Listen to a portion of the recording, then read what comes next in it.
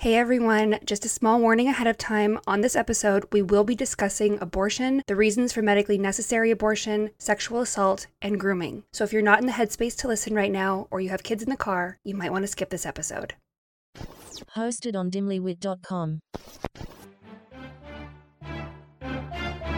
I'm Alex. And I'm Tina. And this is Obsessed with the Best. We're two New York City gals who are bringing you the best of all things beauty, wellness, and inspirational women. We've tried it all and can't wait to tell you what's worth obsessing over. Join us each week as we share our favorite products and trends and chat with leading female founders and experts. Welcome to Obsessed with the Best with Alex and Tina. Hey, Alex. Hi. How are you feeling? You know, I'm not gonna lie, I'm rough. I usually put a little makeup on for these things, and I literally couldn't even put makeup on. I'm really struggling with the news of the Supreme Court overturning Roe v. Wade. I know we're hearing about it all the time. I know people are talking about it. I know it's a hard thing to talk about, but I think it's really important that we continue the conversation, and we can't let this burn out. No. I'm struggling too. I'm fully drinking right now.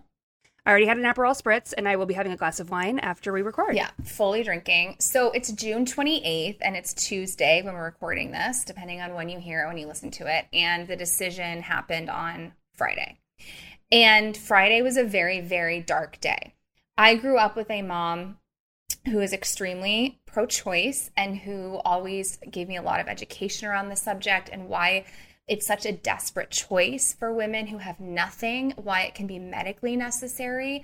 My mom had a miscarriage before me, and she also had an ectopic pregnancy before me, where she was rushed to the hospital, and they said, you have to go into surgery right now. And she was still a model.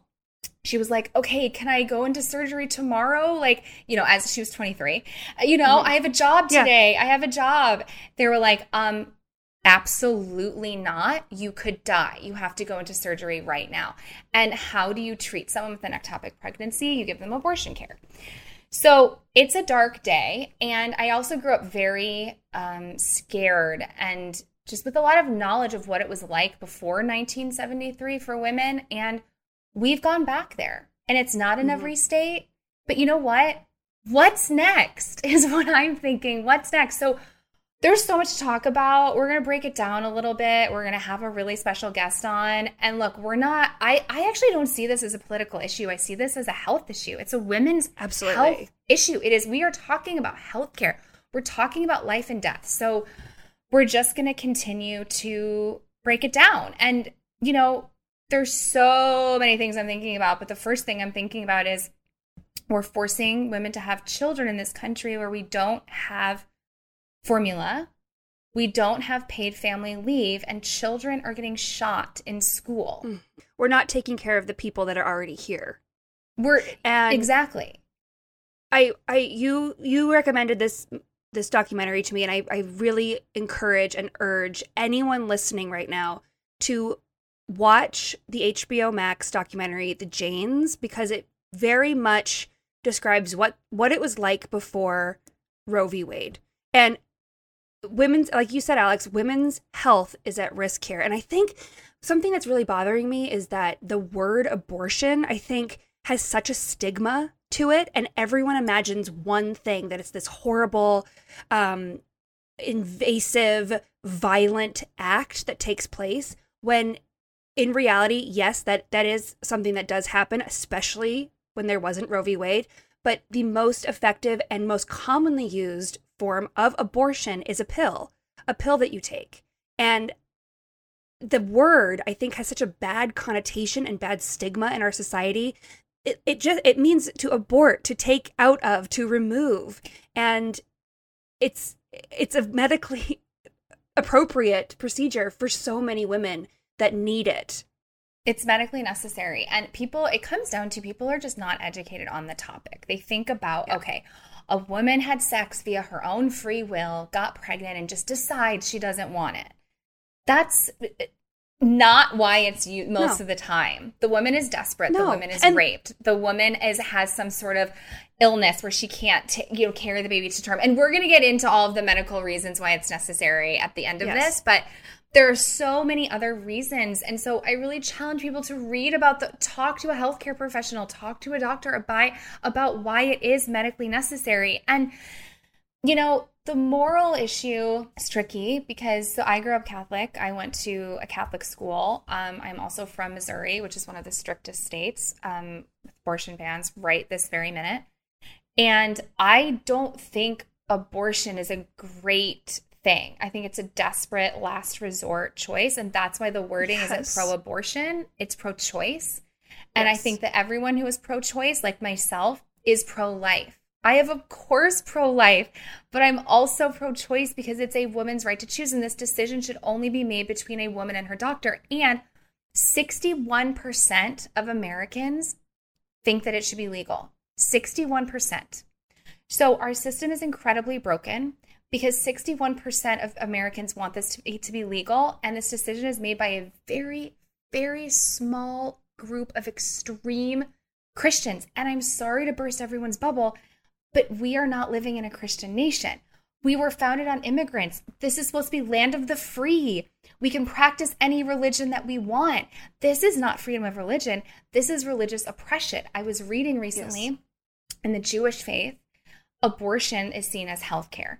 And in the Jewish faith, it's a matriarchal faith, and they take it's about the mother's health. First and foremost, it's about the mother's health. If anything needs to happen with the fetus to save the mother, they do it. And they don't really think of it as the baby as a life until it can be viable outside the womb, until the woman has the baby. So that's... Well, you know that churches won't baptize a fetus because it's not considered a living thing. Of course, so, you can't get life insurance for a fetus either because it's not considered. Exactly. It's completely hypocritical. It's all about control. It's not about babies. It's not about life at all. So if a Jewish woman in Missouri would like to get an abortion or needs an abortion, she can't get one, even though it's not against her religion. Her health comes first. God. So that is so oppressive. That is so oppressive. And so I love The View. Okay. And I watch it on YouTube sometimes. And one of the hosts, Sunny, she's a lawyer, and she was talking today about how she's extremely Catholic. And she said, I don't believe in abortion, even in the case of rape and incest. And I was like, damn, that is hard to hear.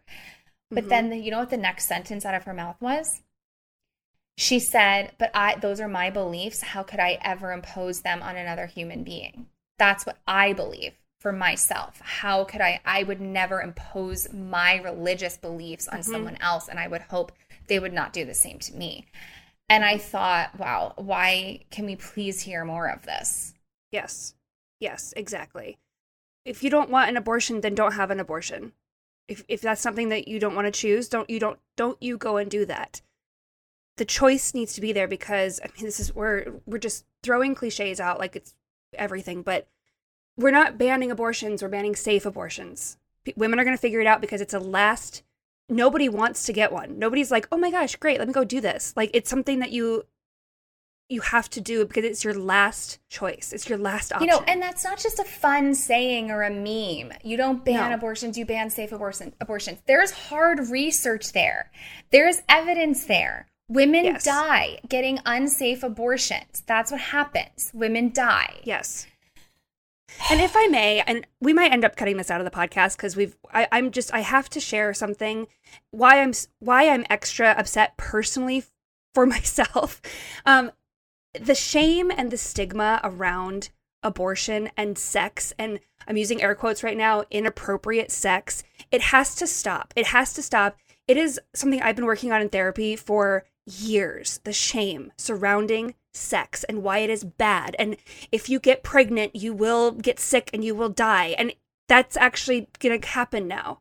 And there is absolutely zero consequence for the man who is responsible for getting you pregnant. And I'm so upset because when I've talked about it before, I was groomed as a 14-year-old by an older man. And this was a man who told me that he refused to use protection, absolutely refused. He also told me that it was my responsibility to be on birth control and that if I took it wrong, that was my fault And there was no reason that I should ever get pregnant if I was taking it correctly. So if I didn't take it correctly, that was my issue. When I asked what happens if I get pregnant, he said, that is not my problem. That is your problem. I want nothing to do with it. I ran out of health insurance one month when I was in college and had to pay out of pocket for birth control, which was $350. I called him in a absolute panic saying, I don't have $350. Will you at least split this with me? And he said, this is not my concern. This is not my problem. I don't owe you anything. If I would have gotten pregnant by the man who groomed me, who was 20 years my senior, I was 14, guys, when he started this. When you met him, when I met him, I was 14, and he slowly started grooming you when you were under 18 is what happened. It took and a when lot I of turned years. 18, he proceeded to pursue me. Now, in the back of my mind, I always knew if I get pregnant, I'm going to get an abortion. That was the thing. I just was going to. And I'm sorry, but if I would have gotten pregnant by my predator, my groomer, I would not have. He was a that literal baby. Predator. He was 20 years older than you and a predator who preyed on you when you were a child. Yes. So that is my personal stance on it. I thank the heavens above or whoever was watching out for me that I didn't get pregnant and I did not have to make that decision. But I will tell you right now, I would have made that decision without hesitation had that happened to me, because I would have been in a position where no one would have had a positive experience. No. By that. Tina, I actually didn't know he said those things to you in plain words. I've heard a lot about this, but like, that is so fucked up. And I'm so sorry. It's just beyond. I just know that I'm not the only one out there that has experienced things like this. And that's what makes me so upset. And that there is so much shame around sex and around sexual health. Mm-hmm. And yeah, I could go even more into it, but that is what's making me just sick. And this is what I want everyone to think about. And women who are listening, if you're on the coast and you're thinking this isn't going to affect you, I really want to challenge you to start reading about what the Supreme Court can do, how they can do it. Start learning about what women in Texas and Missouri are going through, because what is next? What is next? To anyone who told me to calm down in 2016, this was my deepest fear. Right now, what is happening was my deepest fear, and here it is. It is happening right now. So what is next? Is it going to be birth control, contraceptives, gay marriage? Like, please don't be naive. Think about what's next. Anything is up for grabs right now. It's really, really hard. It's really brutal. And this might sound harsh, but if you're not nervous about it, I think you need to read more. I think you need to read the news. I think you need to look into it a little bit more. Agreed. The other thing is, there's been a lot of talk about the Constitution in regard to gun laws, and our Constitution also states separation of church and state. So we're losing that right now. Mm-hmm. That's in our Constitution. If you're a person who says, this is in the Constitution, well, so is separation of church and state. And it wasn't that long ago that women were added into the Constitution to be able to vote. It was not that long ago. Not that long ago. The other thing is, women are going to suffer, and mostly women who cannot afford airfare, paying out of pocket, a hotel fare, and the procedure and childcare to go out of state to do this. So who are those women? You know what I mean? Wealthy women who can just put it on a credit card and hop on a plane are going to be fine. But it's really going to affect the most vulnerable people in our country. Yeah. And I know as a college, fortunately for myself, I have amazing family and I have an amazing support system. At the time when I was in college in a compromised position, I really had separated myself from the support system, and I would have done crazy shit. To protect myself. I would have hitchhiked. I would have done whatever it would have taken to protect myself. And I know that feeling, and I know that other women would do the same. And it's just, we have to make it accessible and safe. And I also think people are in shock right now and not really understanding what this means because we've never been alive when it wasn't legal. No. It's all been a story to us. It's been a history lesson. It's been, the 1960s. Well, now it's now. It's now. This episode is sponsored by BetterHelp.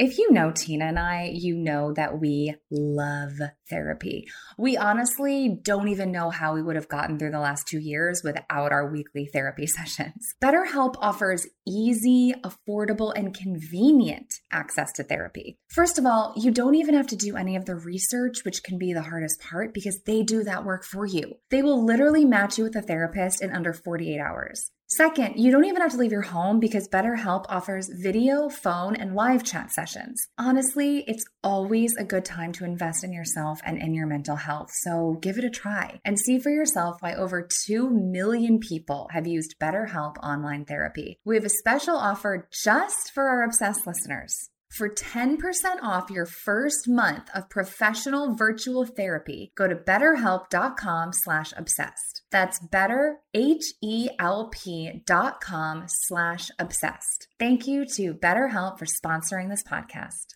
We are sponsored by Ombre Lab. Are you struggling with bloating, moodiness, constipation, or weight gain, and you just can't figure out why? Well, the answer could literally be in your gut. Your gut contains trillions of bacteria, both good and bad. And when your body doesn't have enough of the good bacteria, the bad bacteria flourishes. When this happens, it can cause all kinds of symptoms. Ombre Labs makes it really easy to check on your gut health by offering an at-home test that can measure your bacteria levels. The test will ship right to your door with easy to follow instructions, and then when you get your results, they'll give you a detailed breakdown of your gut bacteria, let you know what foods to eat more or less of, plus you can get personalized probiotics to heal your gut with a subscription. I've done the test myself, and personally, it was the easiest thing ever. No doctor's appointments, no scheduling when you can get to the office. They send everything right to you, and then you just pop it back into the mail and you get your results. So if you want to start feeling better, visit tryombre.com/obsessed to get $30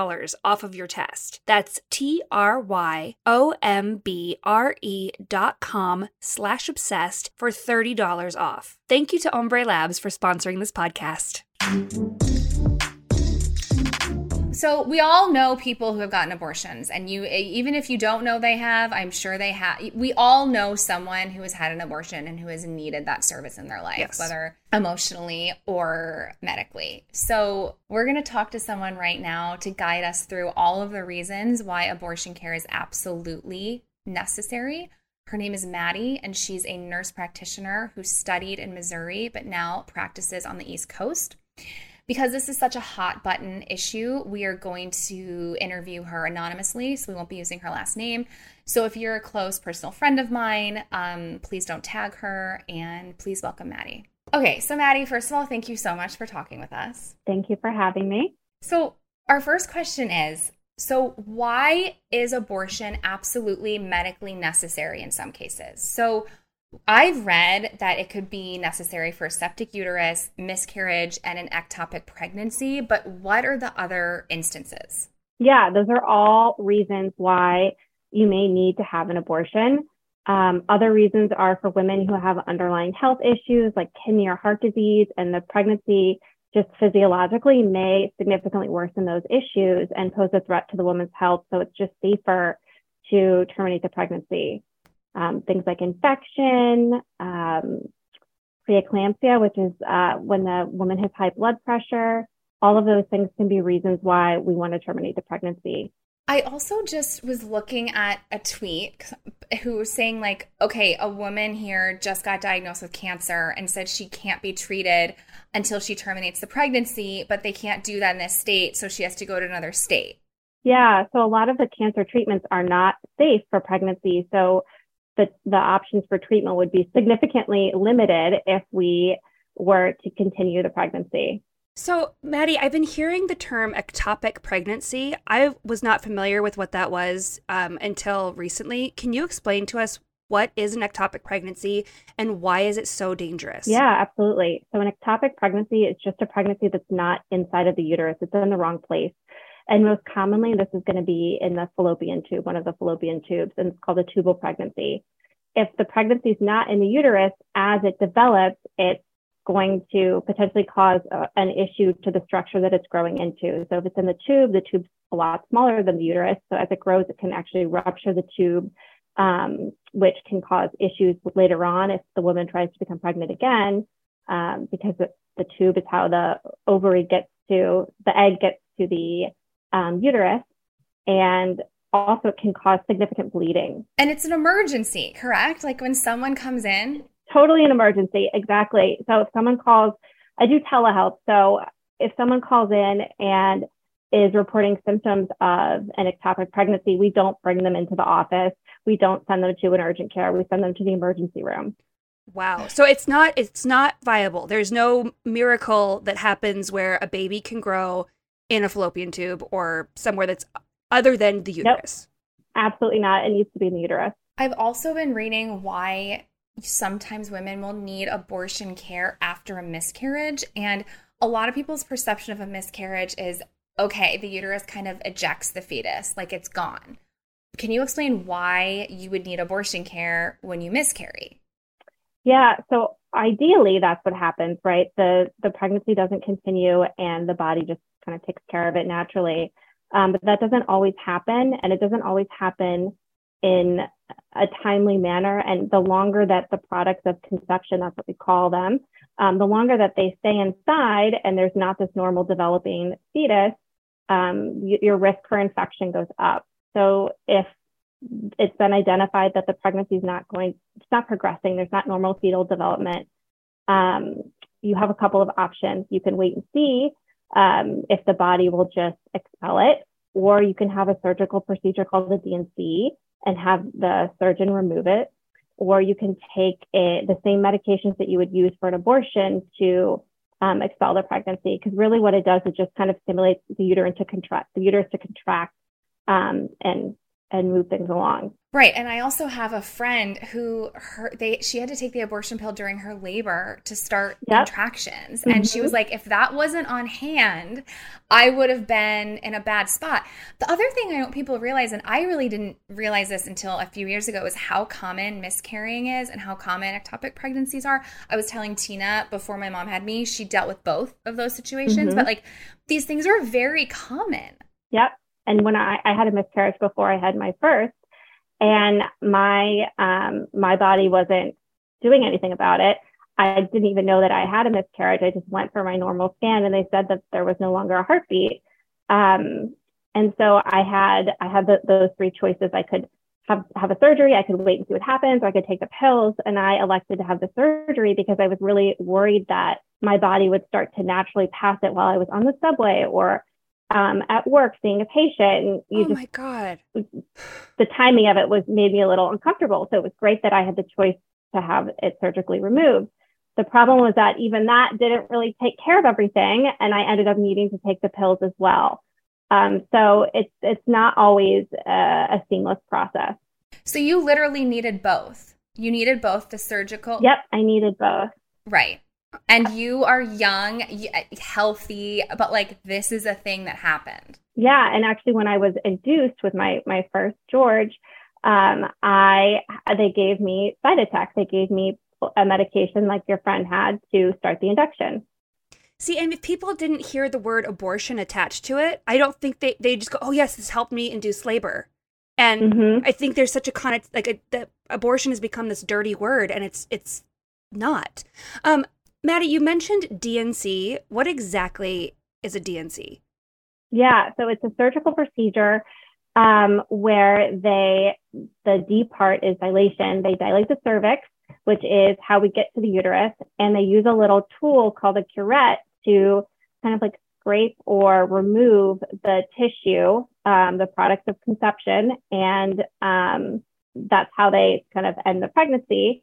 But they also use that same procedure for miscarriage management. They use that procedure to diagnose issues with the uterus, like fibroids. They can also use it as part of a fertility workup to make sure that the lining of the uterus is healthy enough to maintain a pregnancy. So when you hear D&C, it's not always referring to an abortion. It can be a lot of different things. That is so good to hear, because I feel like the abortion has gotten a bad reputation because I think that's the immediate thing that people go to is that it's this super invasive, violent procedure that happens when that's not actually the case, and it's also used for other things. Yeah, like I said, it can be used as a therapeutic option. It can be used as a part of a diagnostic workup. When I had a DNC, it's obviously now on my medical chart, and I even had like, does that look strange? Is someone going to assume I've had an abortion? Not that there's anything wrong with that, but I feel like I've only ever heard that outside of the medical field in talking about abortions. And I think we should talk more about it as it's all of these things. So we need to just have people become more familiar with it. Right. And people think it's one way, it's killing your baby. Okay. But there's also medically necessary reasons where, like you said, the pregnancy is not viable and it's not going to be. And then we have to take care of the mom. Right. So people are really worried in these conservative states about delays in care for emergency situations. Because if you're a doctor in Missouri, which we are both from, you could be facing legal charges, losing your license, fines if you do something wrong. And so there might have to be time where you're consulting with the legal team, talking to a lawyer. So why is a delay in emergent care so dangerous? So what I want to say is that in these situations, it's often gray until it's too late. So it may not be clear that it's 100% necessary for women to have an abortion until there's an irreversible complication. So for situations where the woman's health could be at risk if the pregnancy continues, like a severe preeclampsia early in pregnancy, I think an abortion should be discussed before the situation becomes emergent. So if these situations are anticipated, it should be something that the woman's counseled on as an option. And if you're in a state where abortions are illegal, except if medically necessary, my fear is that the healthcare provider is not going to even touch that subject until it's too late. They're not going to have these conversations with the woman early enough. That is so right. These are scary. the tiny nuances here of how this trickles down, and the domino effect is wild. It's just going to have such an impact. One of the arguments, you kind of started talking about this, one of the arguments that we've been seeing is, if you can't get an abortion where you live, then just go travel to another state. What are your thoughts on this? And is that actually a workable option? I don't think it's workable. I don't think it's scalable. And I think the most obvious barrier to this is the cost of having to travel, the cost of having to get a hotel, the cost of the actual procedure. It also would be very difficult to make it discreet. Unless you don't have anyone that would be wondering why you're suddenly traveling, you may have to come up with a story. You may have to take some time off work. If you have other children, finding childcare. For women that are in situations of domestic abuse, it's obviously going to be tricky for them to get to an out-of-town clinic and away from their partner for that amount of time. It's also probably very isolating to have to travel for a procedure like this and not potentially be able to take anyone with you, to kind of have to go through that alone. And in my situation where I had the miscarriage, there was a lot of follow-up involved. And if there's follow-up required to an abortion, they're either going to have to stay in that state for that period of time, which for me, it was weeks. It was like 6 weeks of follow-up. Or they're going to have to figure out how to travel back and forth or try to follow up in their home state. And if abortions aren't legal in their home state, then the providers there may not feel comfortable dealing with a complication. They may not know what to look for. The woman may feel, ashamed or fearful to seek that follow-up care.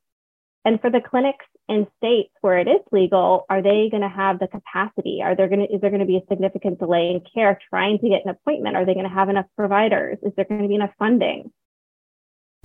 Right. And you hit on something so important, which is being discreet. And we have been talking a lot about how this is really going to end up being such a privacy issue in these red states. I've been reading a lot about, the period tracking apps, deleting those, not telling your doctor when your first period was. Mm-hmm. If you miscarry, you better document it, because what if someone wants to sue you? Like, just all of these things is like, how are people, this is the most personal thing and the most personal decision, and how are people actually going to find out, since it's criminalized, like, how are people finding out? The other thing to think about is if you have this procedure done in another state, and then you come back to your home state and you're seeking regular OB care or regular gynecological care, and there's an issue, is the woman going to feel comfortable sharing that history with the OB that's in this restrictive state? Because it's going to then be documented on her health record. And if she doesn't, then that could pose a risk to her because her full history isn't known. And there are things that you need to think about, like sometimes if you have a D&C, it can make it a little bit more challenging to maintain a pregnancy going forward.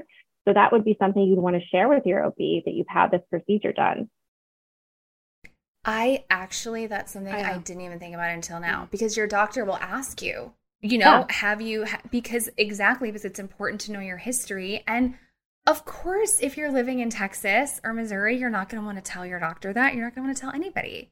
Right, exactly. And if you're struggling to become pregnant again, one of the things they'll ask you is, have you ever been pregnant? And that kind of focuses your infertility workup. So if you're not sharing that, you may be putting yourself up for unnecessary procedures and unnecessary testing, because the workup for I can't get pregnant, I've never been pregnant, versus I can't maintain a pregnancy, it's different. So I foresee a lot of issues with having to not being able to get the right care in your home state and not having that feeling like you can be transparent with your healthcare provider. I mean, for sure. Do you happen to know how many abortions are performed every year? I actually didn't know this, and knowing that we were going to come and talk about this made me look it up, and I'm so glad that I did. I don't really know what I thought the number was, but it's a little over 600,000 for 2019, which is the most current data that we have, and it's voluntarily reported to the CDC. So the count may be a little bit low, but that's like a ballpark. And so that's a huge number of women that are needing this procedure. And I don't know how many of those are occurring in states where it will continue to be legal, but it's not a small number. No, absolutely not. I have to take a break and talk about how much I love Plant People. Plant People makes doctor-formulated CBD and mushroom tinctures, gummies, serums, and lotion that will help you optimize your health. Personally, I'm obsessed with the Sleep Drops and the Soothe Restorative Body Balm. The Sleep Drops are a healthier alternative to melatonin to help you relax and fall asleep without feeling drowsy the next day. And the Soothe Balm is my go-to for sore, tired muscles and my secret weapon for dealing with cramps. So, for 15% off your first Plant People order, use code OBSESSED at checkout or tap the Plant People link in the show notes for this episode. So, as you probably know, two of my biggest passions are clean beauty and supporting female-founded brands, which is why when it comes to makeup and skincare, Beauty Counter has been one of my favorite go-to brands for years. Their makeup looks incredible and their skincare really and truly works. Plus, they use non-toxic ingredients and are environmental working group certified. The two beauty products I absolutely can't live without are their vitamin C serum and the Dew Skin Tinted Moisturizer. I use both of these products every single day and I never travel without them. We don't have to be putting toxic chemicals all over our skin anymore because there is a better option. So, if you'd like to shop some clean beauty with Obsessed with the Best, go to beautycounter.com/obsessed and then enter code CLEANFORALL20 at checkout for 20% off your first purchase. That's beautycounter.com/obsessed and code CLEANFORALL20 at checkout. Or just scroll down to the show notes for this episode for more details. This episode is brought to you by Pete's. Few things start your day better than a good coffee. That's why Pete's hand roast their coffee from a specific selection of high-quality beans. And they don't just put those beans into anyone's hands. Pete's trains their roasters for 10,000 hours so they can master the roast that gives you the most. Pete's Coffee. Coffee for coffee people. Find Pete's online or at your local retailer. From 20th Century Studios and New Regency, The Creator, only in theaters September 29th. Like it or not, humankind will end. We should never have let AI out of the box. From the director of Rogue One. Did you locate the weapon? This can't be right. She's just a kid. My name is Alfie. You're my friend? She dies with the rest of them. I can't do that. The Creator. Experience the movie event only in theaters September 29th. Rated PG-13. May be inappropriate for children under 13. Get tickets now. So you grew up in Missouri. You studied medicine in Missouri, and then you moved to the East Coast. So if you're sitting here, could you put yourself in the place of a OB in Missouri? What would they be afraid of? Are they likely to want to stay in Missouri? What are your thoughts as a healthcare professional? I think that medical decision making is already very difficult and high stress, especially in a profession like obstetrics that has a very high malpractice suit rate. So I think kind of having to interpret the language of these laws, apply them to a real life patient kind of adds to all of that complexity. And I think you're going to see more defensive medicine. I think that that's already a reality in a lot of states where there's a lot more malpractice issues. Like there's very litigious issues there. But I think that we're going to see, my fear is that we're going to see more kind of CYA practicing instead of really what's best for the patient, because they're not going to feel like they have that freedom. What is CYA? Cover your ass. Wow. It's like, is that a medical term? I love that. Wow. Oh my God. Okay, so that's what you mean by defensive medicine. Yes, and I don't know. I mean, maybe that isn't just a provider-specific term, but that is a term that we'll throw around. That sometimes you have to CYA, and I think that if you're worried about losing your license that you've worked so hard for, and you're worried about facing a lawsuit, then that's going to come into your decision making, and it really shouldn't.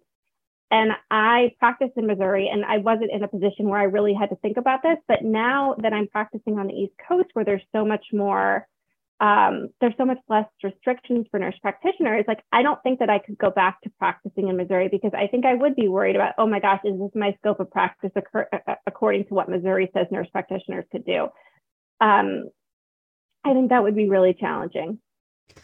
I would assume that in medical school, you're getting an education in abortion care or that kind of treatment. How do you think making abortion illegal in certain states is going to affect medical students that are currently in school right now and their studies and their education? Yeah, that's a great question. So I was looking into this as well, and the Association of American Medical Colleges already wrote an article expressing the concern that this will affect how abortion care is taught in medical schools, because about half of OBGYN residency programs are located in states that are likely to criminalize abortions.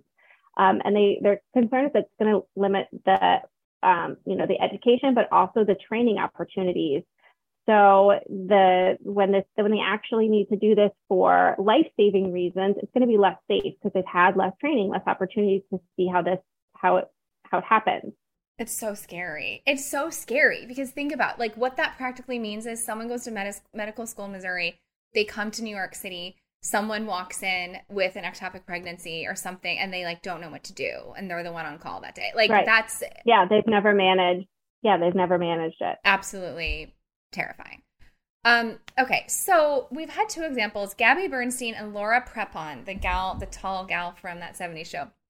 Both posted that they actually had to have later term abortions because they found out the baby was not going to make it. And if they carried to term, their life would have been at risk. And they didn't post exactly what, but they just kind of like posted that message. So Can you tell us what are some medical reasons that might be necessary to have an abortion later on? Yeah, so we kind of touched on some reasons why mom might be experiencing some issues that make it unsafe for her to continue the pregnancy, but there's also issues that come up for the baby that will make the baby, make it unlikely that they're able to survive outside of the uterus. And we often don't find this information out until later on in the pregnancy. We have scans and checks on the baby throughout the pregnancy, but the most detailed one doesn't happen until midway through, until 20 weeks. And that's called an anatomy scan. And if something serious is detected, like a significant heart defect that's not compatible with life outside of the uterus, the provider may suggest a termination.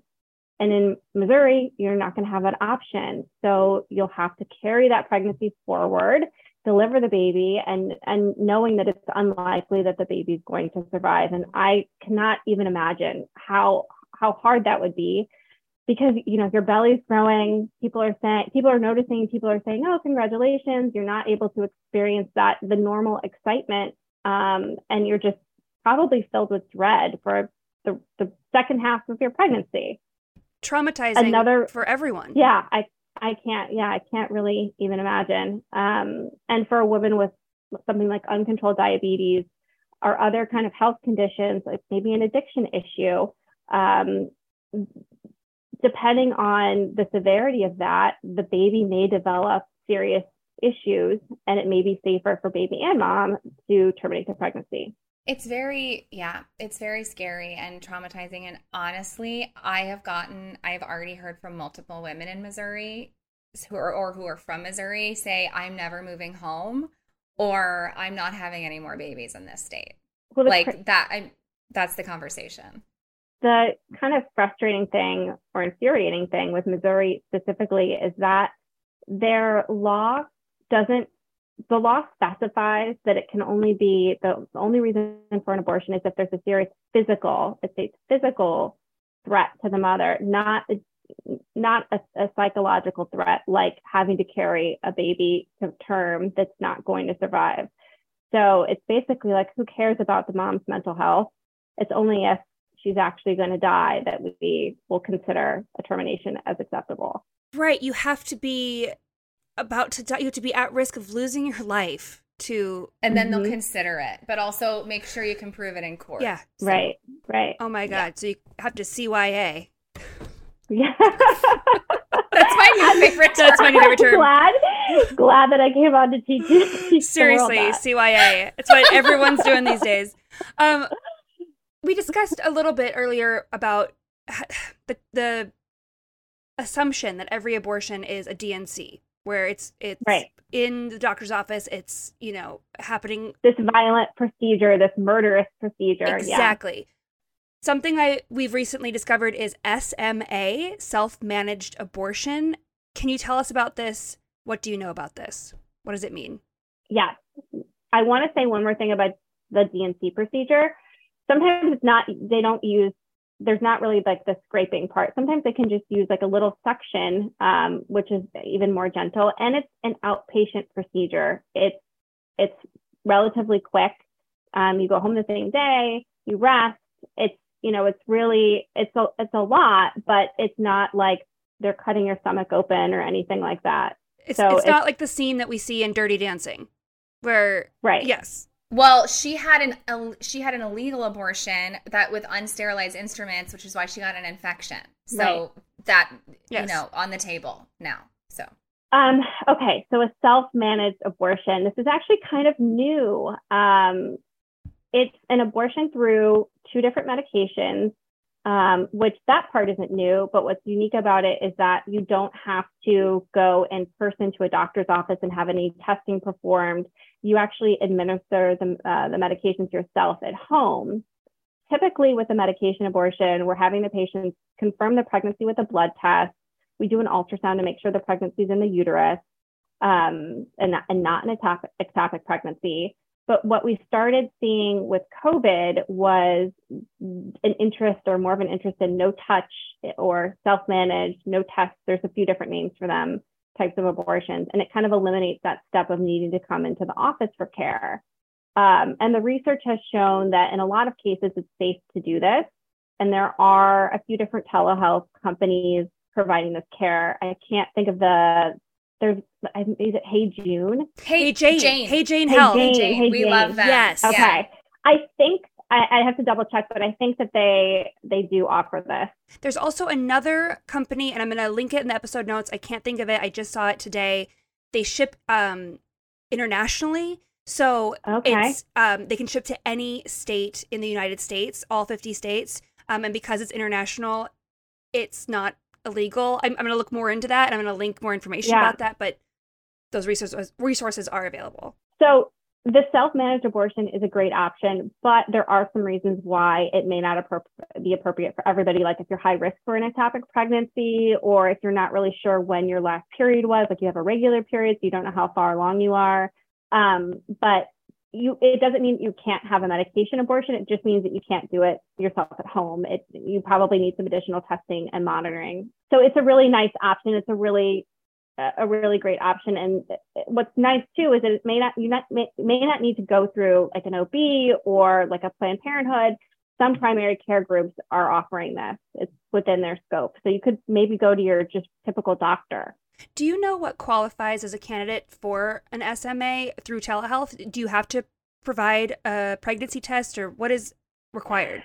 So I think it probably depends on who you're getting it from. With my group, there is a long list of things that, like, there's an exhaustive list that we'll go through with the patient.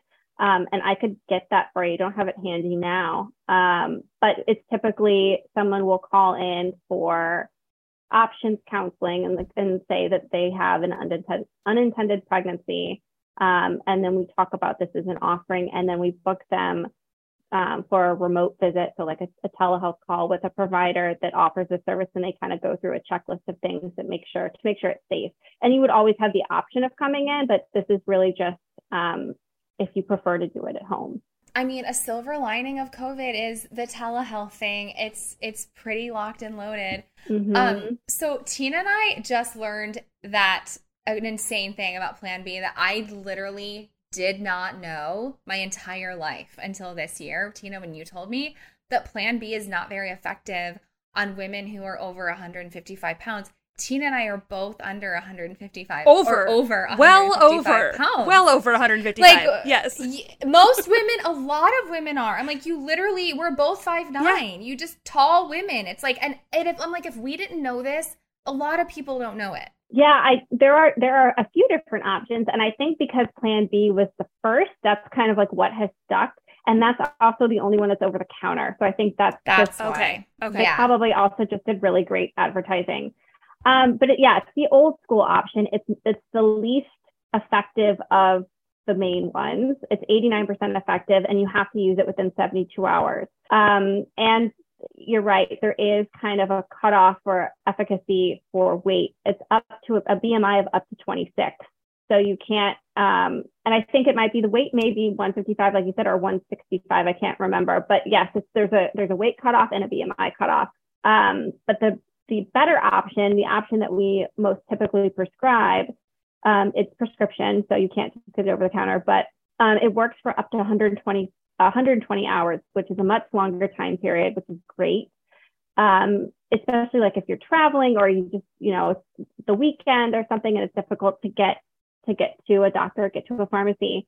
It's also more effective. It's 94% effective, and it works for BMI up to 35. It's called Ella. Right? Yep. I've only just learned. I mean, why are we not blasting this in sexual education classes? Like, hello, we have options. And just to reiterate and to be clear, the pill used for abortions, there is no weight limit for efficacy, correct? No. Works on any weight. Mm-hmm. Amazing. Okay, Alex actually just told me about another... Well, because... Maddie. Oh, because Maddie. Okay. So Maddie, you can tell all of our listeners. I had no idea this was an option, that the copper IUD can also work as an emergency contraceptive. Can you tell us how? Yeah. And how we would do that? Yeah, it's the most effective, up to 99% effective, and you still have the same 120 hours. And you can actually just leave it in. You can leave it in for 12 years, and that can be your form of contraception. After it's inserted, it's a great option. It's a great option. The only thing is that you have to have an appointment for it. So if it's not difficult, if it's not easy for you to get in to see somebody, that would be the barrier. But otherwise, yeah, it's the copper IUD, Paragard. Wow. I think people are going to be running to get the IUD put in and also stocking up on emergency contraceptives. Yeah, I feel like all of these things people should be more aware of. So good to know. For sure. I've been hearing people being nervous about IVF now. What's the correlation there? So with IVF, there's a bunch of different things, but the main thing is that with IVF, oftentimes they'll put in more than one embryo and just like hope that one takes. But if all of them take, like if all 3 take that they put in and you're not ready for triplets, you're kind of stuck. Whereas they may decide to terminate, 2 of the 3, or if one looks good but one doesn't look good, and the one that's not looking so healthy may decrease the likelihood of the other one surviving, then sometimes they'll offer to terminate just the one. And now that might not be an option, and so people will be nervous. So instead of even getting one, you get none. Right, or you'll get one, and if that one doesn't survive, then you'll have to go through the whole IVF cycle again. Which is not covered by insurance. No, and it's super expensive, super invasive, and really physically and mentally draining. And the other thing is, and time, like more months are passing, right? The other thing with IVF is they're fertilizing the eggs outside of the body, and they typically only use the ones that are the healthiest and that look like they'll do the best. So with the other fertilized eggs that they're not using, is that considered an abortion?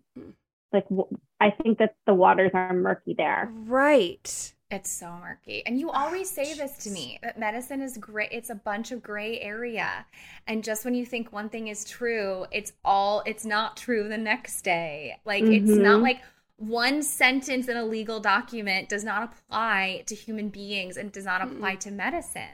Yeah, it's very rarely do we get something that's super straightforward and super, by the book. And I think more often than not, we're seeing these things. We're seeing cases where we just have to go with what our best instinct is, and through shared decision making with the patient. And I think in restrictive states, you're gonna kind of lose that, because there's gonna be some CYAing. Oh my God! Is there anything else you want to talk about? Get off your chest. Talk about that you're noticing already in the medical community. I think we've covered a lot. I think it's really just, I think this has made me realize how much education that there still needs to happen. Like, we need to talk more about emergency contraceptive. We need to talk more about birth control options. We need to talk more about all of the procedures that women can have for all the different reasons, and not just, stigmatize a procedure like a DNC or the pills that you can take. I think we all need to be familiar with all the types of care that we can receive. Maddie, thank you so much. Yeah. You've taken the word abortion and made it a much more nuanced, approachable, accessible word for us and a lot of our listeners. And we just can't thank you enough for being here. Thank you. Thank you so much for having me. Thank you. We learned so much. So much. Awesome. Thank you, guys. Don't forget to follow, rate, and review on Apple, Spotify, or wherever you get your podcasts. And for more content, make sure to subscribe to us on YouTube, Patreon, and give us a follow at Obsessed with the Best Pod on Instagram and TikTok.